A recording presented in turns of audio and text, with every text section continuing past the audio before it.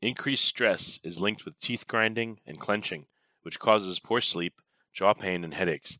But did you know that 1 in every 4 adults grind or clench their teeth while they're sleeping? A Remy custom night guard can protect your teeth from grinding and clenching, while saving you hundreds of dollars compared to getting one at the dental office. Use code GUARD20 for 20% off your order. Visit shopremy.com now. SHOPREMI.com. Before we get started, I have a quick favor. I've been self-funding the Finding Genius podcast for 5 years now. I've done over 3,000 episodes. And as you can see on YouTube, we're up over 1 million views on the channel, which is fantastic. The next thing I really want to push on is to get up to 10,000 subscribers. Because once we do, we'll be able to put a donate button, and we'll be able to solicit donations to help keep the podcast running and to also get the Finding Genius Foundation moving along. We have a big project studying anxiety, depression, and PTSD, and working on a product to help people overcome these problems because I've seen them explode recently after the last 2 years of the whole virus situation. So if you would, please subscribe to the podcast. That would help us tremendously. Give us a thumbs up. And check in the description for Buy Me a Coffee. It's about $5. If you could buy me a coffee, I'd really appreciate it. It would help keep the channel going, and I love coffee. Thank you. Forget frequently asked questions. Common sense, common knowledge, or Google. How about advice from a real genius? 95% of people in any profession are good enough to be qualified and licensed. 5% go above and beyond. They become very good at what they do, but only 0.1% are real geniuses. Richard Jacobs has made it his life's mission to find them for you. He hunts down and interviews geniuses in every field: sleep science, cancer, stem cells, ketogenic diets, and more. Here come the geniuses. This is the Finding Genius Podcast with Richard Jacobs. Hello, this is Richard Jacobs with the Finding Genius Podcast. I have Daniel Wells. He's an associate professor at Auburn University in horticulture. So we're going to talk about hydroponics and his other research. So Daniel, thank you for coming. Yeah, thanks for having me, Richard. Appreciate it. If you would, tell me a bit about your background, how you got interested in what you do, and then let's talk about your current research. Yeah, sure. So I have actually a long history in sort of agriculture and research. So I actually grew up on a research station. My dad was the director of one of the outlying units, state of Alabama. It's down in what they call the Coastal Plain Wiregrass region, which is the southeast corner of the state, and 600-acre farm, sort of run like a farm, but it's a row crop research takes place. And there's other units around the state as well. Anyway, grew up down there. So I've been in agriculture my whole life, but decided that sort of row crops weren't for me and went to college, came to Auburn University actually as an undergrad and did pre-med. Worked at a hospital for a little while, decided that wasn't for me, and I fell back into horticulture because I had done landscaping in high school and really sort of fell in love with it there. And then I went to grad school and ended up going to LSU for my PhD, and then ended up back here at Auburn in 2014. So, that's sort of the sort of long and short of it. But I got hired to do, research and teaching. I'm a 60% research, 40% teaching appointment here in the department. And my research program has sort of evolved over the years, but mainly it's controlled environment agriculture. That's hydroponics. I do aquaponics. I lead a project in aquaponics as well. And then I teach classes that are sort of revolved around the same topics. I teach a hydroponics class, a plant nutrition class, an advanced controlled environment class. And then I also teach organic gardening, which I teach online. It's a lecture-based course, and I teach it every semester. So what's your current research about right now? Well, we have lots of research projects going on. I lead our aquaponics project, as I mentioned previously, and that's a team with, I think we have 8 researchers on that, several grad students and research associates. I have work that I'm doing in sort of, I guess you would call it traditional hydroponics. We also operate a couple of vertical farms on campus. They're shipping container models. And then most recently, I'm involved with a rooftop garden on top of a brand new building here on Auburn University's campus that we're really excited about, called the Rain Culinary Science Center. And so I'm sort of in all those fields. My research interest, I suppose, mainly is looking at controlled environments and I guess urban agriculture coming into the Southeast. The Southeast has a unique climate. It's, it can be really, really hot and humid here. And most of the controlled environment stuff, think about greenhouses and vegetable greenhouses, those technologies were developed in the Netherlands first, and then they, sort of were exported to Canada. And now they're kind of coming down into our part of the country, and we have sort of unique challenges. So we're looking at those challenges. That's part of what my research program is focused on. And then when it comes to aquaponics, it's just developing the technology and trying to make it what we call sustainable, which means obviously environmentally sustainable, but also, profitable. Well, I'd like to ask you, hydroponics versus soil grown crops, have you or who has done a nutritional analysis of the differences? Or, in a greenhouse versus outdoor, who's done that? Yeah, that's a good question. That I think that would be a difficult study. A lot of times, the way I explain it to people is, one thing you have to keep in mind is that when we're growing, and I'll tell this to everybody that I teach courses and when I give talks, it's like when we're growing, let's say tomatoes, there are 4 main crops that we grow in greenhouses worldwide. It would be tomatoes, peppers, cucumbers, and lettuce. And I mean vegetable wise. Now we can grow a lot of different things in greenhouses, of course. But when you're selecting those types of vegetables to grow in greenhouses, you select greenhouse varieties. In other words, there are tomatoes that are specifically bred and selected to be grown in a greenhouse environment. So unless you wanted to compare that directly to a field grown tomato, it'd be sort of hard. There's some other challenges there as well. But I would say by and large, what you're doing in a greenhouse and in a controlled environment is you are sort of optimizing the environment to produce a high quality yield and high yields as well.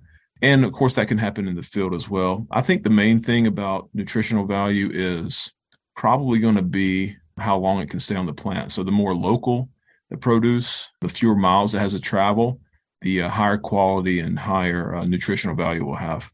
So what are the trade-offs? Like a lot of them are probably obvious, but what are the main trade-offs between hydroponics and soil growing? Okay, yeah, that's a good question. So, when I say hydroponics, I almost mean it interchangeably with greenhouse sort of vegetables or indoor. And so we're talking about the trade-offs between greenhouses and field grown. So there's lots of trade-offs. So one obvious one would be that it's more expensive to grow in a greenhouse.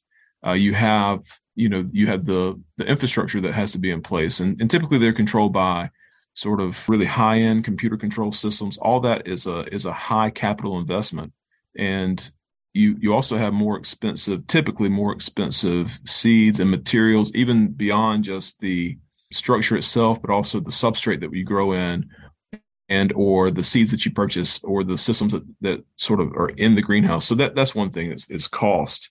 So it's less expensive typically to grow in the field. But the benefit then would be that you have some measure of control over the environment, and you're able to manipulate that environment. So like I mentioned for the Southeast, one of the things that we probably don't fully understand just yet, because the greenhouse industry is so new in the Southeast United States, at least large scale, is, we have high heat and humidity, and we're always balancing the trade-off between light and temperature. So we want to have as much light coming to the crop as possible. And some of that light is going to be reflected by the covering of the greenhouse. So we want to maximize light transmission.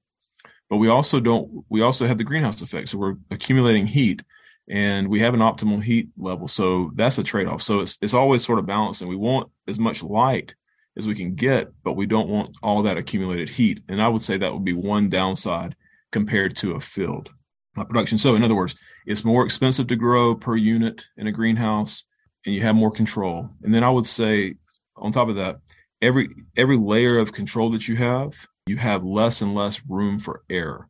So I think about this with vertical farms, where you're fully controlling the environment. When you have full control, that means that any mistake you make or anything that goes wrong with the system leads to really bad outcomes. That's another trade-off. What about the different hydroponic systems themselves, like flood and drain versus like thin film, continuous water flowing, deep water culture, et cetera? Like what do those look like in terms of trade-offs? Oh, yeah, that's a great question. There are several different types of systems, and I would say one decision to make is what type of plant do you want to grow? If you want to grow let's say a leafy vegetable like lettuce, you have two main options. You can float, in other words, deep water culture or floating raft, or you can have NFT or nutrient film technique. There's benefits to both. I would say that nutrient film technique offers some advantages because it's more ergonomic. In other words, it's sort of easier to manage in some ways. You don't have to bend over all the time. And you could do this with deep water as well. You can take the entire unit into a nice, cool place to harvest. But the trade-off is that you're constantly having to pump water. And we've done both. We've done nutrient film technique in deep water. And I would just say, for my money, deep water is a more buffered system. It's less prone to major problems. I've had pumps go out on an NFT system before, and you'll lose your crop immediately. Essentially, one day without a pump spells disaster. The other thing is that the deep water systems are typically less expensive to construct. You're just, building a tank and floating rafts on top of it, whereas with NFT, they can get relatively pricey. So that's, sort of one trade-off or comparison. And that's if you're growing leafy greens. Then if you want to grow vining crops and fruiting vegetables like tomatoes and cucumbers, then you have to go in a totally different direction. You're not typically going to do nutrient film or deep water there. So you have different options there as well. Remy night guards are designed for comfort. Remy sends you an at-home impression kit and has a team of in-house dental professionals to make you custom, comfortable night guards that you'll forget you're wearing, all for 80% less than the cost at the dental office. Visit shopremy.com to get yours now and take an extra 20% off your order with the code GUARD20 at checkout. Remember, that's SHOPREMI.com. What about flood and drain? Does anyone do that? And what would be the trade-offs there? Yeah, flood and drain. Flood and drain works really well for certain types of crops. I've seen it more for floriculture crops, but also we use flood and drain when we're producing seedlings that are going to go in our vertical farm. It's actually all integrated to the same unit. And I like flood and drain. I haven't seen it on a commercial scale for, I guess I would say finishing the crop. We typically were floating lettuce, let's say, and you're constantly in that floating on top of that nutrient solution. I don't think that flood and drain would be ideal for that situation, but definitely it works really well for floriculture crops and then seedling production. Well, why? Why would it work well in some areas and some not? Yeah, that's a good question. I know, like in deep water culture, the roots are not getting, you got to aerate the water. But I would think they're getting a lot less oxygen than if it's flood and drain, flood, and then it drains away. That's right. That's I right. know there's not as much contact time with the nutrients, but, there's got to be some differences there. Yeah. So the contact time with the nutrients is one thing. All right. So to your point, when you flood it and then you drain it, that's where, when it drains, that's when the plants are able to breathe, and get oxygen. But you have to have some sort of structure for them to rest on. And so when it's a floating raft, they're literally resting on top of the water. So you can't drain it. You'd have to have some extra material there for them to sit on. So with our seedlings, they are in what we call flats, and they're in, trays and plastic flats, and that's kind of holding them in place. So I don't think that there's certainly you could do it. I think it's just cheaper and easier to float them. Yeah, I see why. Because with flood and drain, you have to have them sit in pots with media, coco coir or whatever it is. Yeah, you'd have to have drains out, like you said, it doesn't collapse. That's right. Yeah, I hadn't thought about it that way, but that's typically I see it on a small scale for seedlings, and then as you grow them up. Think about if you had a large commercial greenhouse. I've seen greenhouses where it's several bays, and it's the entire floor is nothing but a large tank, and it gets, you have floating rafts. So that would be a lot of substrate that you'd have to purchase that would be extra. I see what you mean. Makes sense. Yeah. What about the microbiome near the roots in hydroponics versus soil? Has anyone looked at that? Yeah. So that's an interesting question. There's a lot of there's a lot of interest in this, and I would say that there is a misconception out there that hydroponics is, quote, sterile. Certainly not sterile, but it is closer to sterile, I would say, than a soil-based system or even aquaponics. So aquaponics, where you have fish, you're feeding them a high-protein diet. Typically, they produce waste and then use bacteria to convert that waste into usable nutrients for the plant, so on and so forth. And to me, aquaponics shares the same sort of infrastructure with hydroponics, but the way it behaves is much more akin to a soil-based system.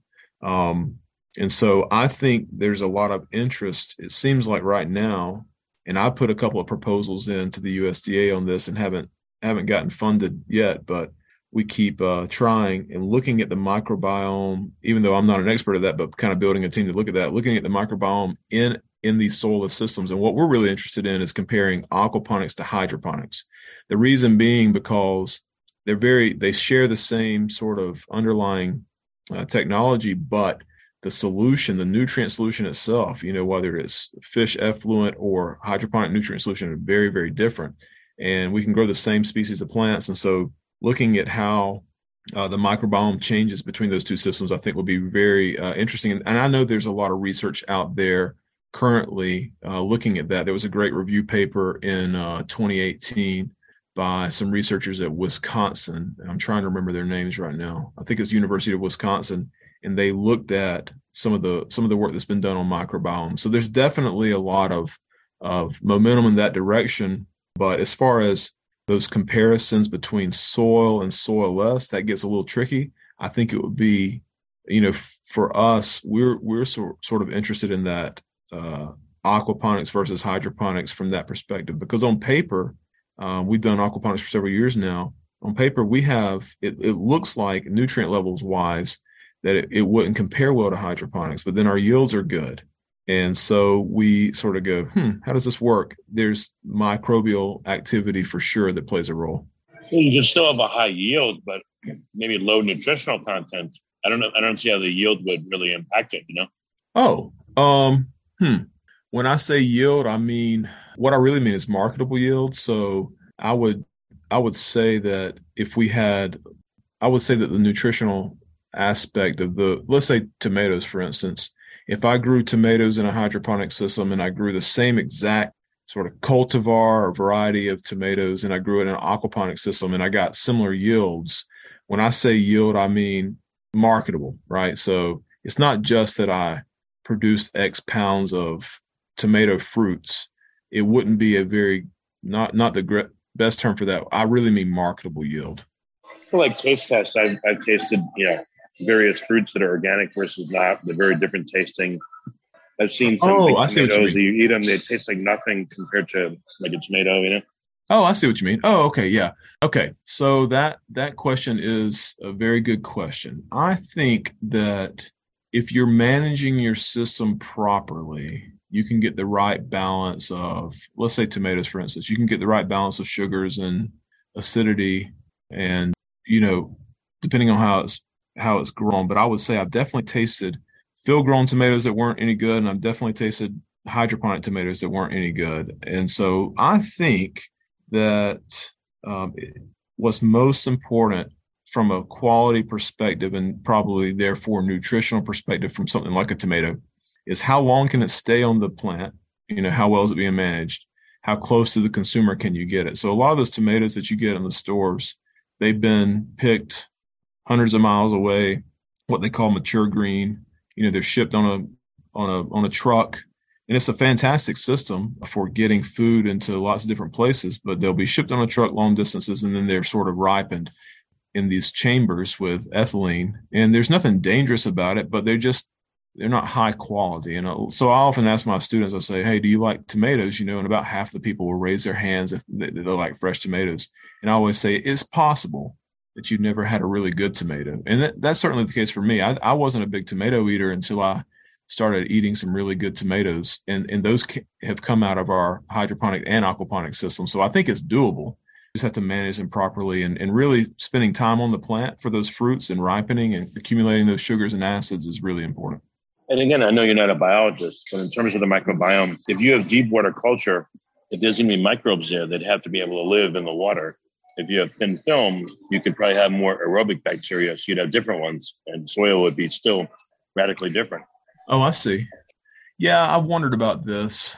I think that, the plant roots are part of a living organism. They're actively respiring. So they're releasing carbon dioxide and taking in oxygen, and they're floating in water. And so you have to look at the dissolved oxygen content. You can have root death if your, dissolved oxygen content goes below a certain level. And that certainly happens. But we can, you mentioned aeration earlier. We don't directly aerate in our systems. We recirculate water and it gets enough oxygen in there. But I think that you can support microbial life. The microbes that are sort of associated with that rhizosphere can be supported at those oxygen levels as well. Because I know that they've isolated, not myself, but other researchers have isolated plant or rhizosphere, bacteria from these hydroponic systems. They do exist. So in that way, like I said, there's certainly beneficial microorganisms. I guess the question is, are there as many in a hydroponic system than there is in a healthy soil? No, I would say definitely not. But can you get high quality vegetables in a hydroponic system? Yes. Okay. But in your observation in the literature, there's not really much, or you don't know of anyone that's done this experimentation? Well, I wish I could go back before we started this conversation and look it up, but there are people interested in this area. And to be honest with you, I wrote a couple proposals a couple of years ago and kind of dug into the literature then, but I haven't since. I feel certain that when we get off this call, I could go look up a paper that's going to be perfect for this conversation. So I would just suggest that listeners would Google Scholar that. But yeah, there are people that are certainly interested in this. I think that the aquaponics questions about microbiomes are really interesting because they kind of help isolate what's going on right there around the roots without the complication of a soil and all different types of soils. In other words, by studying a soilless system, and this is how hydroponics sort of became what it is, it allows you to study plant nutrition, for instance, without having the complicated soil medium, and then it became commercial, applicable commercially, I should say. Aquaponics could do the same thing for us as far as mycorrhizal bacteria and bacteria that are associated with the rhizosphere without the complicating soil medium, and then we could learn things from soil production. I hope that's not too strange to say, but I think that that's sort of the direction some researchers are going in. Yeah, I was just thinking about the fish too. Like, if you use tilapia, one kind of tilapia, they'll have their own microbiome. And then if you feed them a little bit differently than other people would, it'll change again and it'll affect the plants. Absolutely. And that's a very dynamic system. Yeah. Yeah, I know one lady, it's funny, she uses goldfish for some odd reason at her farm at home. Again, probably totally different.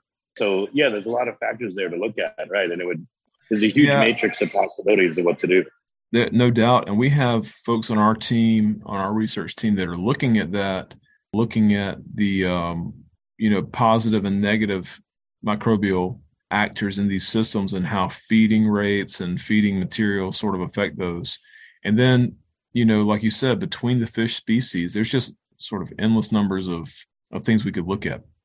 Yeah, and you could, let's say you use tilapia, you could feed them certain things during the vegetative phase of the plants that they interact with. And then during the, I don't know if you call it fruiting, but when they actually produce the vegetables, maybe you feed them something different to accentuate that. Right. And I've heard that talked about a little bit. I think it becomes, obviously there's challenges there in management that becomes very intensive. But there's also this talk of one thing that we're interested in with aquaponics. Again, this is outside of my particular realm, but I am interested in it, is sort of designing fish feeds for aquaponics. And those fish feeds, what they would do is they would have what normal fish food has in it, but also some added nutrients for the plants. In other words, the fish don't need those nutrients, but the plants do, so we might as well add them into the fish feed. And there is some work being done on that. I think it's just, the question is aquaponics, as it develops as a technology, it needs to be profitable for the fish producer first, because it starts with the fish, and then we can sort of work our way. So getting that profitability on the fish side is the number one challenge, I would say. And then after that, you could see where you would have designer diets for the fish that would then lead to better production in the plants. Yeah, there's a lot to look into. Yeah. So in the aquaponics system, I know I haven't asked you much about aquaponics, but what are some of some of the ways to optimize an aquaponics system that you've discovered by running them there? Oh, yeah, that's a good question. So as a horticulturist, I come at it from a slightly different angle than maybe other folks that do aquaponics. And I think that's, in some ways, that's a benefit, right? So it's kind of a different way of looking at it. we're oftentimes, myself and my students are thinking about how do we sort of take the fish effluent and use it to the best of our ability for the maximum, sort of benefit of the plants. And so because of that, I'll just say first and foremost, as we have started developing systems, we're very interested in this idea of, you could call it decoupled or on-demand aquaponics, and that's what we do. We take fish wastewater and then we use it appropriately for whatever system it is that we want to use. And so we don't have to have this constant recirculation between plants and fish. And so one of the benefits, we're about to submit a paper on this actually, we've looked at how long can we recirculate this water from the fish. And there's different names for this. They call it like loop systems and multi-loop systems, but we take the original fish effluent. It's been, a lot of the solids have been removed, not all. That's very important, not all. And the microbes have done their work on it. It's been filtered.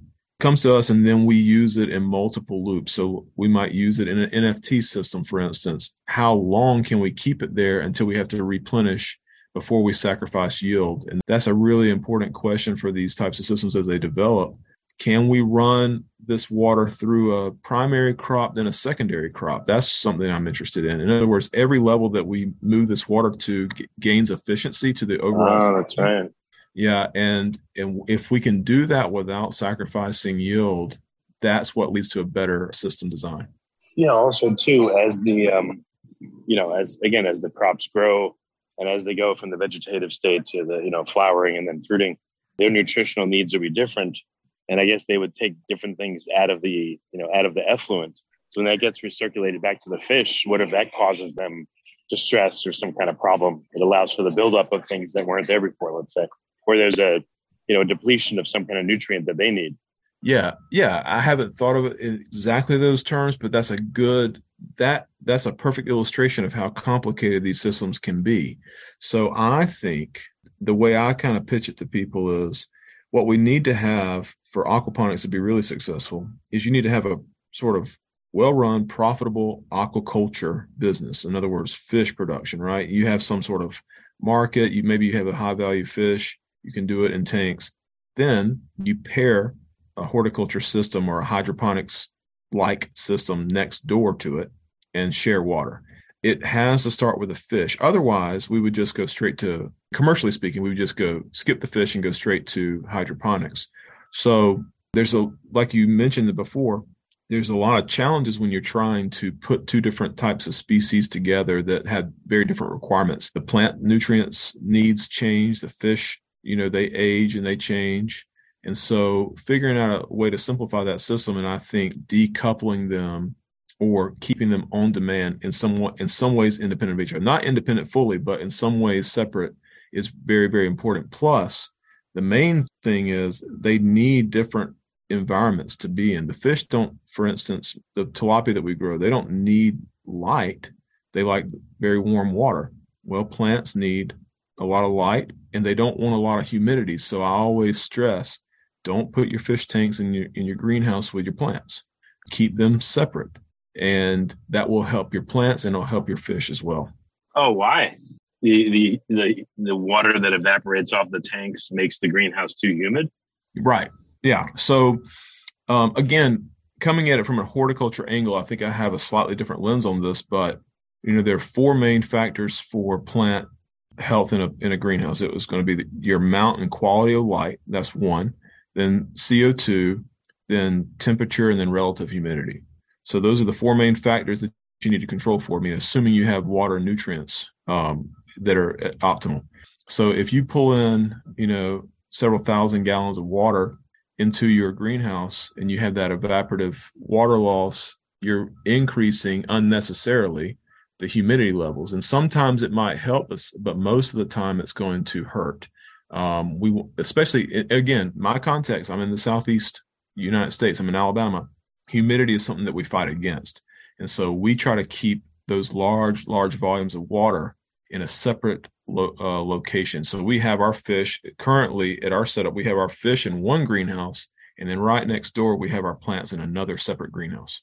Yeah, I was also picturing, if the fish need, or if they want very warm water, you might not be able to pump the water directly into the, the growing beds. You might have to maybe do like a waterfall in the air so that it cools down to a certain point before you put it into the plants. And then but then you'd have cooler water going back to the fish. So you'd have to heat it up. So that could create a problem too. It could. And then, the most successful aquaponics operation that I currently know of, and again, I don't know what their books look like, but they're growing, it's called Superior Fresh. It's up in Wisconsin. They're growing salmon. And, salmon needs cool water, but they're also coupling that with a lettuce production. Well, so in other words, it's the flip opposite of what you just said. The fish need cold water and the plants need warmer water. And so there's that separation. That separation allows for that temperature modification to happen over time. And of course, they keep their fish in a controlled environment. It's not even a greenhouse. It's just a separate room altogether, a separate building. And then they have greenhouses for their plants. And I really think that's sort of the direction we're headed in as the industry develops. Yeah, even if you were able to do a system that cooled the water and then heated it or vice versa, who knows what that would do to the bacteria in the water too? It might stress them to death. Yeah. That's a good point. It can go back and forth. It is. And when you start thinking about it, you go, wow, this is so complicated. I would say though, that is commercially speaking. So that's what my program and my group, we're kind of looking at is how do we commercialize this stuff? Because again, it is complicated, but we have a pretty good understanding of how you do aquaponics, and you can do it in your backyard. Tilapia, you mentioned your friend with goldfish. There are systems that have been developed. I would say that the standard system is what's called the UVI system, which is the University of Virgin Islands system, and it works really well. It's sort of coupled together. There's lots of literature out there on it, and so if someone is a small producer or a backyard hobbyist or something, I would start with the UVI system and go from there. And it's relatively well established how it's done. The questions that we're trying to answer is how do you take this to a commercial level and make it sort of profitable at a commercial scale? And that's a tougher question. Yeah. What kind of crops have you seen successfully grown with aquaponics, and which ones just don't work for it for some reason? Oh yeah. So good. I'm glad you asked. So there's 4 big ones, and we keep kind of coming back. When I teach my classes, we come back to the same 4 over and over again. It's going to be tomatoes, cucumbers, peppers, and lettuce. And it's kind of funny because people will say, well, can you grow melons? And I say, yes.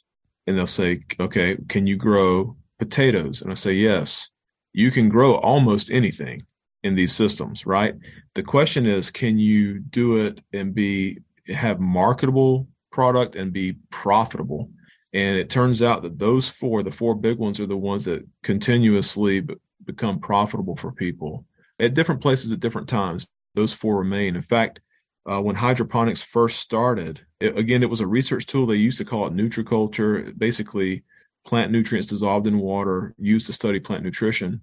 And then a guy named W.F. Garrick, he was a researcher at University of California back in the 30s and 40s. And he coined the term hydroponics. And then he helped the U.S. military in World War II establish a little hydroponic test farm to produce fresh food for the military folks that were in the South Pacific fighting the war, to help them grow their own food, which they couldn't grow on these volcanic islands. And the 4 crops they grew were tomatoes, peppers, cucumbers, and lettuce. And I know I keep saying them in different orders, but again, it keeps coming back to the same 4. Yeah, well, that's boring. Who wants to only grow those 4? You got to grow other stuff too, Yeah, I agree. So if you're a homeowner and you're interested in doing, if you're a hobbyist, go for it. Go grow anything. It's sort of like gardening. I teach an organic gardening class, and you grow anything. Go crazy. Experiment. Do different stuff. But it seems like commercially, those are the 4 that are most successful. So what's for people that want to dip their toe in and start either hydroponics, aquaponics, something? What would be a really simple setup for people so they don't get overwhelmed and so it's not difficult for them to start? Oh yeah, that's a great question. I think that a floating raft or a deep water system is easy, inexpensive. You can buy everything you need at your local hardware store to get started, except for the seeds and the substrate. But as far as structure goes, and hydroponics is relatively simple. You can buy water soluble nutrients. You can find nutrient recipes online. You can find specifics for lettuce or whatever it is, basil or whatever crop you want to grow, and start there. Now, as far as aquaponics goes, what I would do is start with a fish tank and maybe start with a deep water lettuce bed. And I would grow them separately. In other words, I would feed fish and try to learn how to grow fish. And then I would try to learn how to grow my vegetables using hydroponics. And then eventually, when I get successful at both, pull them together in some way and start using fish water to grow my vegetables. But I think what happens sometimes is that people say, wow, I'm going to go for it, full on. And they just go big. And then it doesn't work the way they think it's going to, and they sort of look at it as a failure. You have to sort of ease your way into it as a hobbyist for sure. Yeah, definitely. So what major questions are you trying to answer right now with your research looking forward? I think the big question with let's take aquaponics for now. We can talk about the others in a second. I think the big question for aquaponics is, can we be profitable? I mean, we know we have yields that are comparable to commercial hydroponic yields in our systems, and that's good. We can grow the same types of things that you grow in standard greenhouses. That's good. We can successfully grow tilapia, and that's maybe not so good. And the reason I say it is there's nothing wrong with tilapia. Tilapia is a fine fish. I've eaten tilapia right out of our fish tank several times, and it tastes very good. But it has a relatively low demand here in the United States. People don't eat a lot of tilapia. It doesn't command a super high price. I think the biggest challenge in aquaponics is growing a profitable fish species first. All right. So once we can get a profitable fish species, and there's several candidates out there, then can we make a sustainable aquaponics system sort of revolving around that? And so my research objective as a horticulturist is to figure out if and when we can do that, what are going to be our options for plants. And where I'm headed with this is that I think that it seems like saltwater or even maybe brackish water species are more promising in this area. Think about redfish, snapper, the flounder. There's a big list of them that are, quote, brackish water fish. So it's low salinity. But then wouldn't you have to run the effluent through a desalinization type thing and then resalinate it, put the salt back in? Yeah, exactly. So that's where the challenge. So even if it's low salinity for fish, it'd be high salinity for plants, right? So our challenge as horticulturists is to figure out how we could potentially use this high salinity wastewater now, or high salinity for plants again. We have some ideas. We have tested these ideas, and a couple of them work really well. Obviously, one way you could do it is dilute. You could dilute the water, but then you're diluting your nutrients, and that's a problem.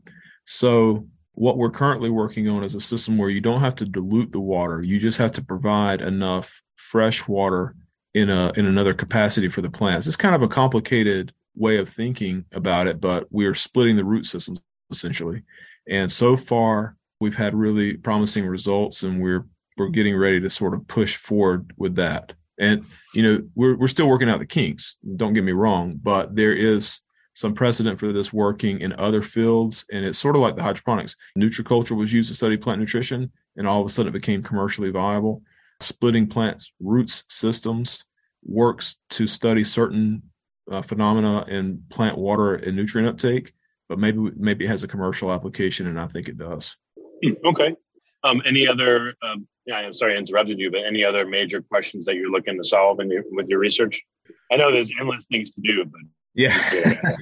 Well, it's interesting. I mean, we do have vertical farms here on campus, and I use those more as a teaching project. And we have a fantastic partnership with our campus dining folks on campus. And so we produce food in our vertical farms that then goes to campus dining facilities. Again, more of a teaching project, but everybody and their brother is doing light recipes in indoor farms. You can manipulate light, ratios, blues and reds, and the other spectra, far reds. There's a lot of work being done on this to manipulate plant quality, nutritional value, for instance. Sort of shied away from the light research because so many people are in it. But that is definitely an area where I see a lot of potential. lighting recipes, and then indoor farming in general. We haven't talked much about it, but all of a sudden you can completely control the environment. It gives you maximum predictability. It helps you, open up new markets. And I think there is some promise there. It's not without trade-offs, but there's certainly some promise there. And one last thing is, if I want to grow stuff and I need help, do I talk to an agronomist, a horticulturist, a gardener, a farmer? There's all these terms, and I don't know who does what and who focuses on what. Man, that's a fantastic question. So I would say if you can't find a grandmother who gardens and you want to garden, then the next best thing is to look up your local extension agent.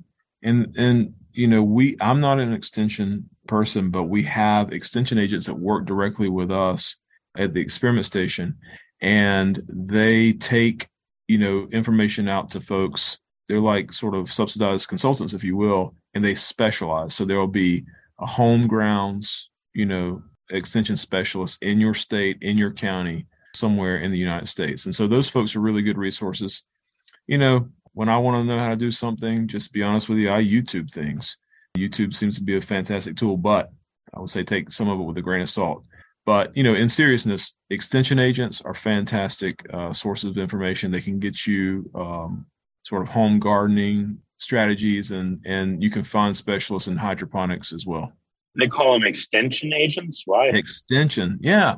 So we're part, Auburn University, where I work, is part of what they call the land grant system. And there's what they call a tripartite mission.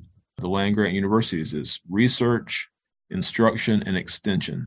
And so, research and instruction, I think that's intuitive. Extension would be taking knowledge that is sort of learned at the university or elsewhere and packaging it for just the general consumer. So it's taking that knowledge, either it's directly to a farmer or it's to a hobbyist or someone who's just interested. So it's sort of extending the knowledge. That's why it's called extension. Okay. Well, very good. What's the best way for people to find out more about your work in particular? Where can they go? Yeah. So my website is currently being updated, but the best way to find me and to find out more about our department and the things that we have going on is to just, I can't remember all the extensions. I would just Google search Auburn University Horticulture, and you'll find all kinds of information, links to my personal website, or my faculty website, that is. And then I think there's information about different programs that we have and different faculty members. My information is there as well. Our aquaponics group has a website. You can search for that as well. Again, I can't remember all the extensions because they're kind of long. And then I would say another website that people might be interested to see that I just think is fascinating. We only touched on it very briefly, was the Culinary Science Center here at Auburn. We're operating a rooftop garden there. I'm really excited about it. And it's the Rain Culinary Science Center at Auburn University. Oh, very cool. Okay. Well, Daniel, thank you so much for coming on the podcast and answering this blizzard of different questions. I appreciate it. All right. Thanks, Richard. I appreciate your time. Before you go, make sure to protect your smile from teeth grinding and clenching with a Remy custom night guard. Visit shopremy.com to get yours now and take an extra 20% off your order with the code GUARD20 at checkout. You've been listening to the Finding Genius podcast with Richard Jacobs. If you like what you hear, be sure to review and subscribe to the Finding Genius podcast on iTunes or wherever you listen to podcasts. And want to be smarter than everybody else? Become a premium member at findinggeniuspodcast.com. This podcast is for information only. No advice of any kind is being given. Any action you take or don't take as a result of listening is your sole responsibility. Consult professionals when advice is needed.